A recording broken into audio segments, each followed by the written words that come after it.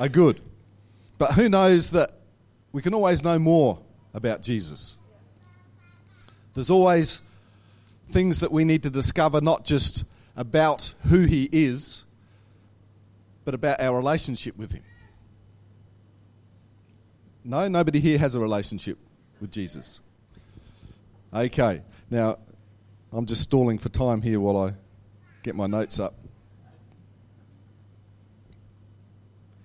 And I might just change microphones. If this one's working, yes. Right. I've called my message this morning, No Surprises Here. Because if we go back to the beginning, we had Adam and Eve. And who knows that they didn't do a very good job of keeping God's principles, plans and laws for their life. And when they failed at that, God promised them a saviour. And so we know that, contrary to some people's views on the matter, when Jesus was born, it wasn't a surprise. And yet, judging by the reaction of the Jews, it was almost as though it was like, who is this guy? I didn't know about this. Why wasn't I told? When did the news come out? And yet, we see that even in the story of Adam and Eve, which begins back in Genesis chapter 3, verse 15, there is a reference to the fact that despite how bad their situation looks, God has a plan to do something different. And if we read Genesis 3:15, it says, "And I will cause hostility between you and the woman." And by the way, God's talking to the serpent here, who is the devil. And he says, "And between your offspring and her offspring, he will strike your head and you will strike his heel." And some of you are thinking, it doesn't even mention Jesus. How can you say that that's a scripture that talks about the coming of Jesus? And I can guarantee you that Adam and Eve thought the same thing. Because this is actually a reference to what Jesus did on the cross.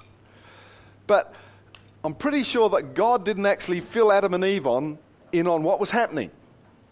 It wasn't that he said that and they're standing there thinking, I see what God's doing here. He's going to send a saviour, and that saviour is going to destroy Satan. This is a good plan, God. I like this. But they didn't say that. They stood there thinking, we've sinned and we are going to cop it. And they were right. But they couldn't actually see that. We can see that because we have the hindsight. We have the 6,000 years odd of experience. And if that's the wrong number, I apologise. So we know that God didn't reveal that to them, but as we go through the Old Testament, we can actually see that indications that God was going to send us a Messiah become more and more evident. There's a building picture of God's intent to redeem the human race by sending somebody as their Messiah or their Saviour. We only have to look in Isaiah chapter 7 and verse 14. And Isaiah gets quite huffy here. He says, "All right then, the Lord himself will give you a sign. Look, the virgin will conceive a child. She will give birth to a son and will call him Emmanuel, which means God is with us." Spoiler alert. Isaiah is spilling the beans on what is going to happen. And he does it relatively clearly. He goes on in chapter 9 and verse 6. "For a child is born to us." So we know it's going to be a child. And this is, do you know how long before the birth of Christ Isaiah lived? No, more than that. It was nearly 700 years before the birth of Christ. And so this is a long time before that. And he's getting, it's going to be a baby. It's going to be a baby boy. It says, "The government will rest on his shoulders and he will be called Wonderful Counselor, Mighty God, Everlasting Father and Prince of Peace." So there are prophecies in Psalms, Jeremiah and Micah, just to name a few. In fact, there are over 100 prophecies which indicate that God was going to send a saviour to redeem the human race. So Jesus' birth was not a surprise. I mean, it wasn't a surprise to Mary either. She had 9 months. 3 months, that was a quick one. 9 months to recognise this. And there's even prophecies in the Old Testament. I mean, because you sort of think, between the Old Testament and the New Testament, there's 400 years where God didn't speak to his people. So you think, well, 400 years is a long time. We might forget over 400 years. No? I'm the only one who'd forget? I forget after 10 minutes. So you sort of think, well, it's okay. They could have forgotten. But there's prophecies in the Old Testament about somebody who will come and actually tell people about the coming of Jesus Christ just before he comes. It says in Isaiah 40, verse 3, "Listen, it is the voice of someone shouting, 'Clear the way through the wilderness for the Lord, makes a straight highway through the wasteland for our God.'" And this person was, of course, John the Baptist. The Gospel of Mark starts with these words: "This is the good news about Jesus the Messiah, the Son of God. It began just as the prophet Isaiah had written, 'Look, I am sending my messenger ahead of you, and he will prepare your way. He is a voice shouting in the wilderness, prepare the way for the Lord's coming, clear the road for him.'" Which is basically what we've just read in Isaiah 40. And it says, the messenger was John the Baptist. He was in the wilderness and he preached that people should be baptized to show that they had repented of their sins and turned to God to be forgiven. So, do you get the feeling that there was a build-up?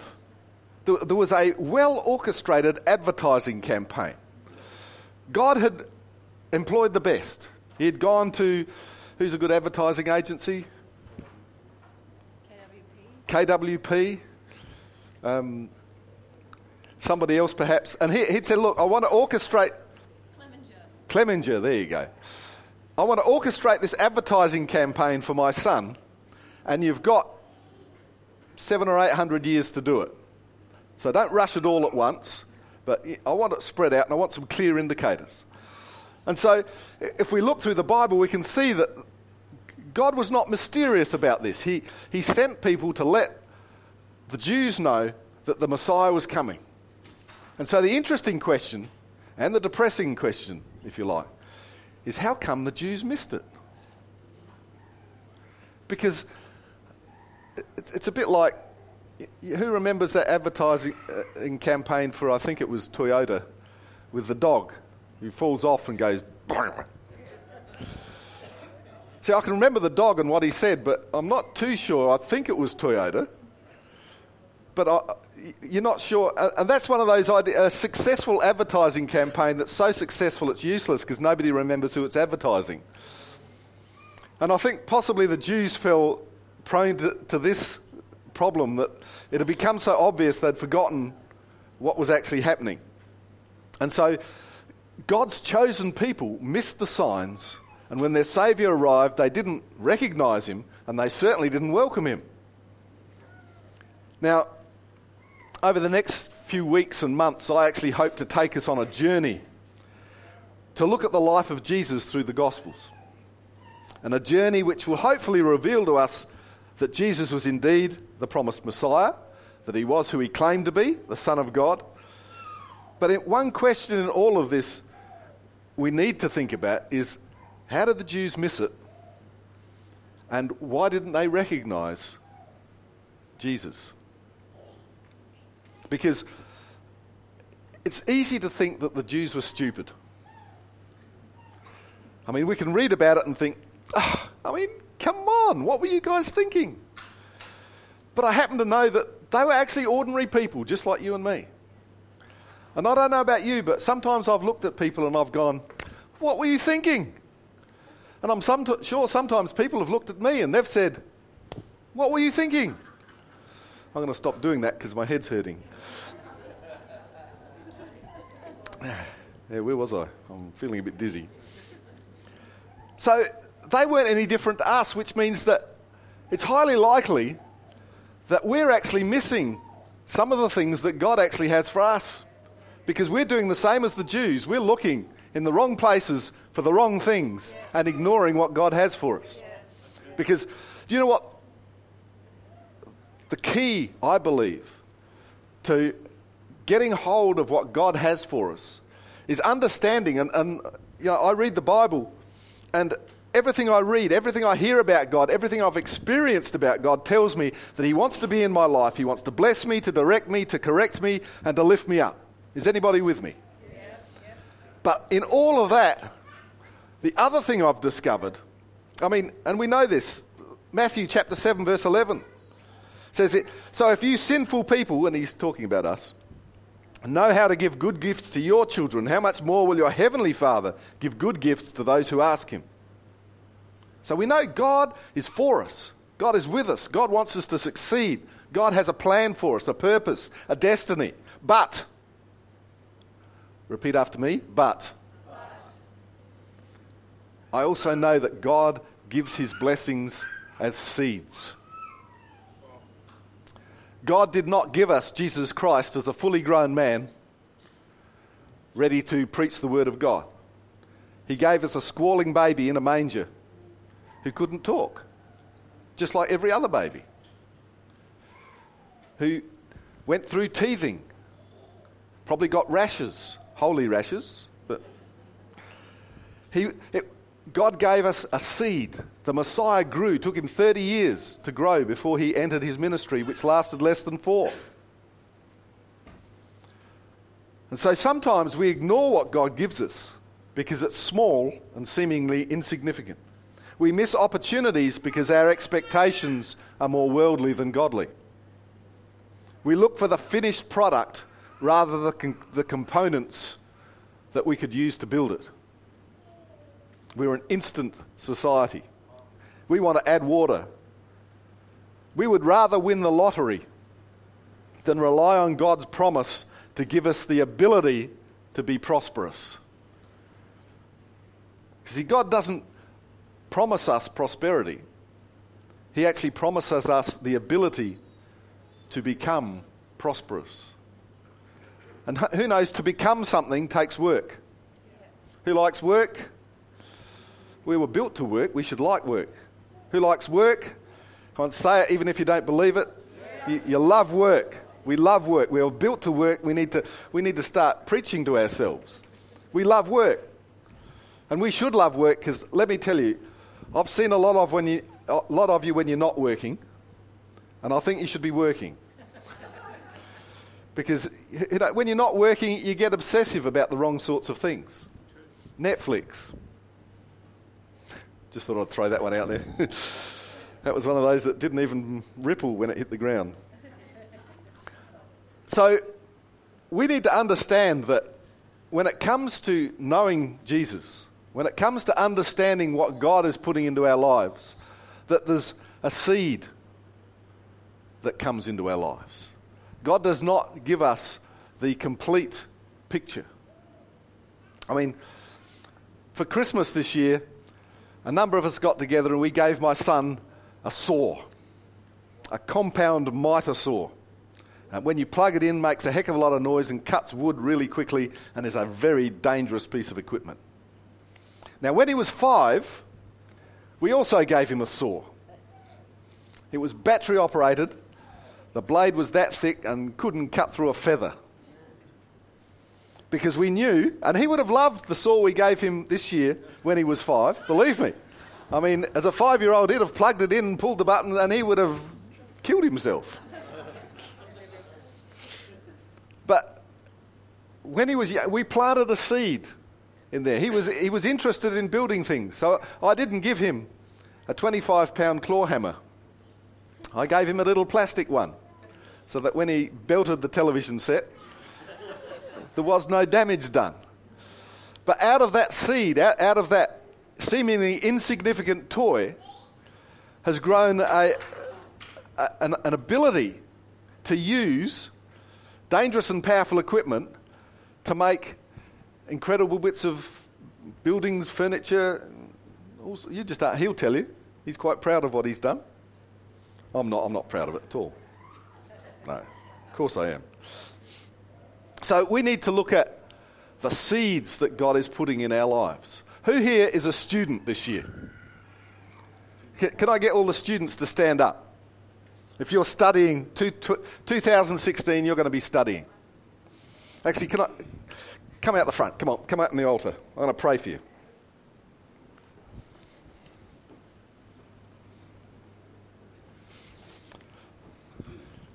Now, as students, I'm going to ask you some come on, spread out. It's all right.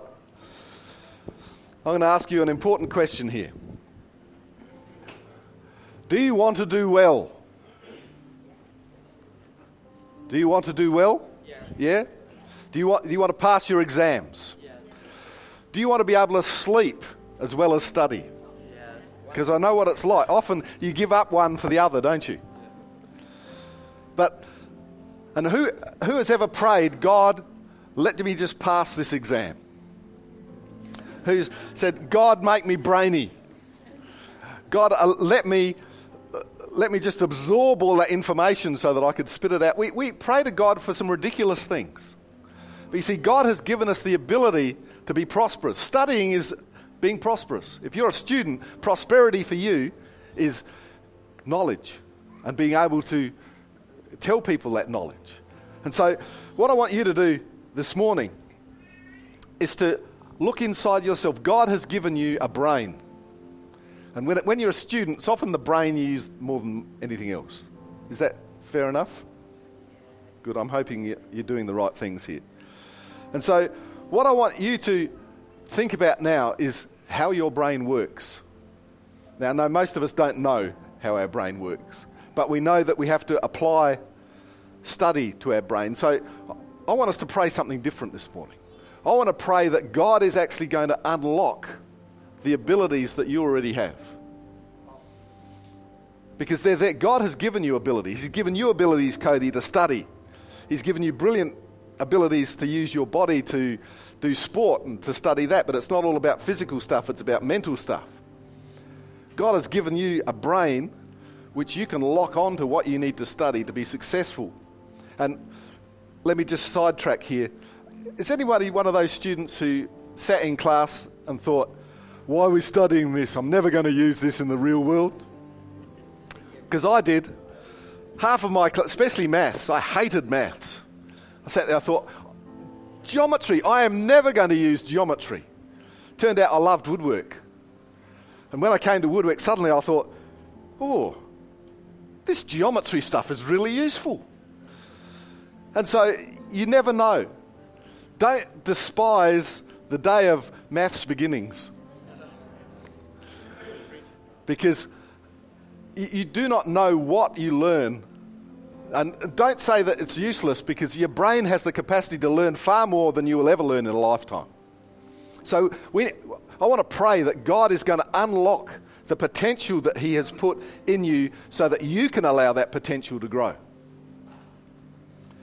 You will not pass exams by magic. But you need to pass exams by using the faith that God has put sufficient resources inside every single one of you to be able to bring those resources into play to pass all those exams. To do assignments that are worthy of what you know and what you can do. To be able to do and understand the questions that are asked of you. To be able to put into practice the mental abilities that you're given. To be able to study effectively. To be able to put into words and onto paper what is put into your minds. God is sufficient for your needs because He has put inside of you what is sufficient to do what you want to do. And guess what? If you want to do more than you think you can do, God is sufficient for that as well. God will not chop off your dreams. He doesn't put a cap on your ability. There is no glass ceiling in the kingdom of heaven. But it does require that you have a vision to go beyond what you can see is possible. You too can do more than you believe or think. Don't be shackled by other people's ideas of what you can do. But even more, don't be shackled by what you believe you can do. Expand that. Spread out. Think higher. Think bigger. Because God says, I have built you for such things. you've got to be a smiling assassin. Because you have a great personality, and I think people underestimate you. But I think you have a core of steel, and God is going to use that. He's going to enable you to push through things that other people can't. And they're going to say, how can Stephen do this? It's because it's not the exterior, it's what's on the inside that counts. God has planted something strong in there, and He's going to call on that, and you're going to use it. And people are going to come to Christ because they see the strength of God in your character.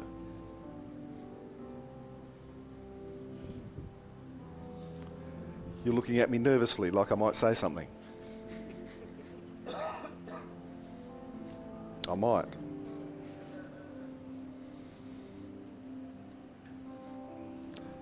You are the first of your generation. Not the oldest, not the youngest, but the first. That's a big one in big red letters that God has placed above your head. Because it's a beacon. Because I believe that God is going to use you to draw the people of your generation to Him.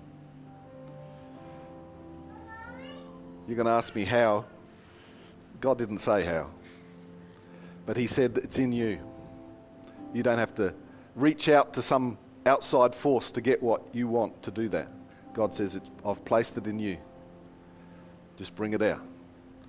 It won't change you, but it'll be more of you.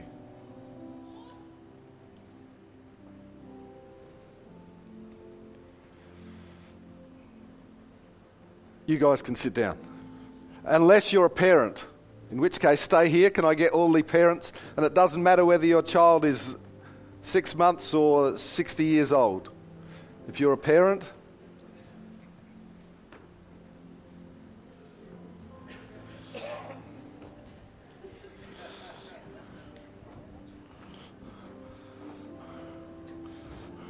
wow, parents rule. There's a lot of us.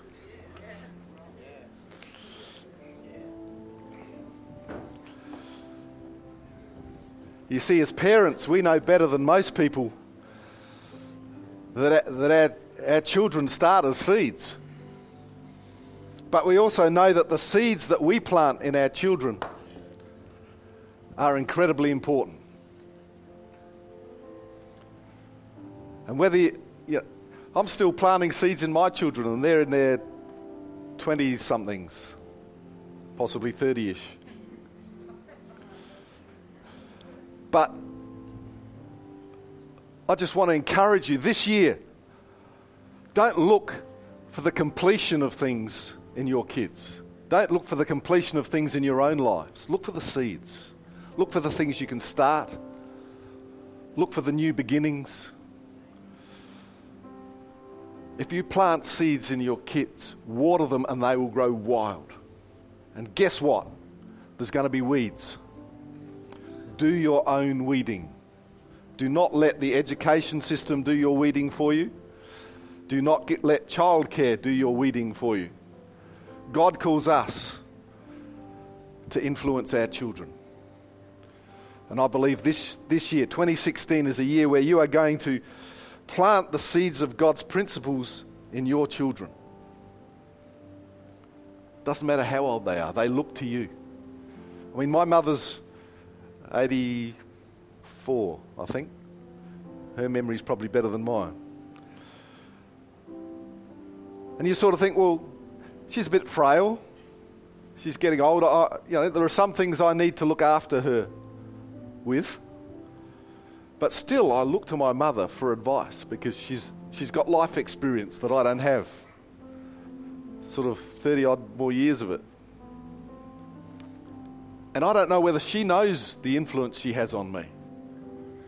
But I want you guys to know that the influence you have on your children never stops. You don't get to rest. I can be a bad parent now. So I pray for those seeds in the lives of your children right now. I pray that they are going to grow into mighty oaks, that you are going to see the work of God in your children expand beyond what you could ever dream or imagine. Sometimes we're disappointed with their progress. Sometimes we disapprove of their life choices. But I believe 2016 is a year where they're going to see that what we have planted in them is going to bear fruit. In Jesus' name. Amen. You guys can sit down unless you want to change your job situation.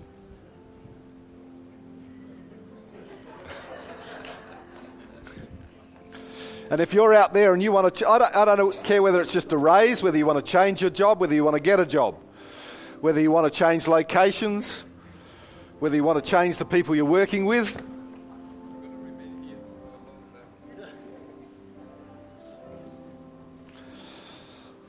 Because I want to tell you right now, God knows your situation. He knows. He knows. He knows. He is not blind to what is happening in your life. He has not forsaken or abandoned you. But he says, do not grab at opportunities in desperation. Desperation and faith do not live in the same headspace. God has a plan and a purpose for what you're going through. A word of advice. You don't have to be happy where you are. But I would advise you to be content. Because once you're content, God can move you on. Because he knows that your desire to move on is based on faith, not on desperation. It's not based on your financial situation. It's not based on whether you hate the person next to you at work. It's not based on the fact that you're bullied or that you're miserable. It's based on the faith that you are solid in the assurance that God has placed you where you are. It may not be the perfect place, but it's the place he's placed you right now. And that once you can be content with that, God will say, right, you've grown enough to move for me to move you to another place. Don't have to be happy. It's not the same thing. You don't have to love what you're doing, but you have to be content in your heart that God has a plan. God has a purpose. Part of that purpose is where I am right now. I am not out of God's purpose. What I am facing is not something that God was surprised about, like, oops, sorry, didn't see that coming. No, you are there for a purpose. And the sooner you acknowledge that, the sooner that God is going to say, I see that faith. Move on. I see that change in heart attitude. I have better things in place for you. Don't be frustrated, be faithful. Amen. You can be seated.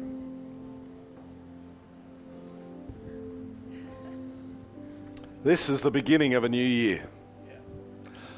Let us not make the mistake of missing God because we're looking for the wrong things in the wrong places. Let's acknowledge that he is Lord. Let's acknowledge that we need to seek first his kingdom. And relax. Let's acknowledge that we're all a work in progress. Our journey with God is just that, a journey. We tend to look at a snapshot of our journey and judge ourselves on that. God looks at the whole picture. And we may be in a valley, but he can see the next hill crest that we're going to reach. And he's encouraging us towards it, whereas all we can see is the dark. Of course, to have that assurance, we actually need to invite Jesus into our lives. We actually have to say, I need God to guide me. As I said, I know that God wants to be in my life, to bless me, to correct me. Most people don't like that. I'm one of them. To guide me, to encourage me, to teach me. But like if anybody ever hired a private tutor to help them with their maths? you actually have to invite that person to come and help you. And it's actually the same with Jesus. So, I want us to do two things right now. If you're here and you know Jesus, I want you to bow your heads, close your eyes, and begin to pray for the people that you know who need Jesus. And while these people are praying, if you're here and you don't know Jesus, I want to invite you right now to acknowledge that you need him. And I want to pray with you a simple prayer that will invite him into your life. Now, if that is you, just put your hand up so I can see you. And I just want to pray with you while everybody else is praying. I want to invite you into a relationship with Jesus Christ. It's just a 3-line prayer that we can pray together. Is there anybody here this morning who would like to pray that prayer with me?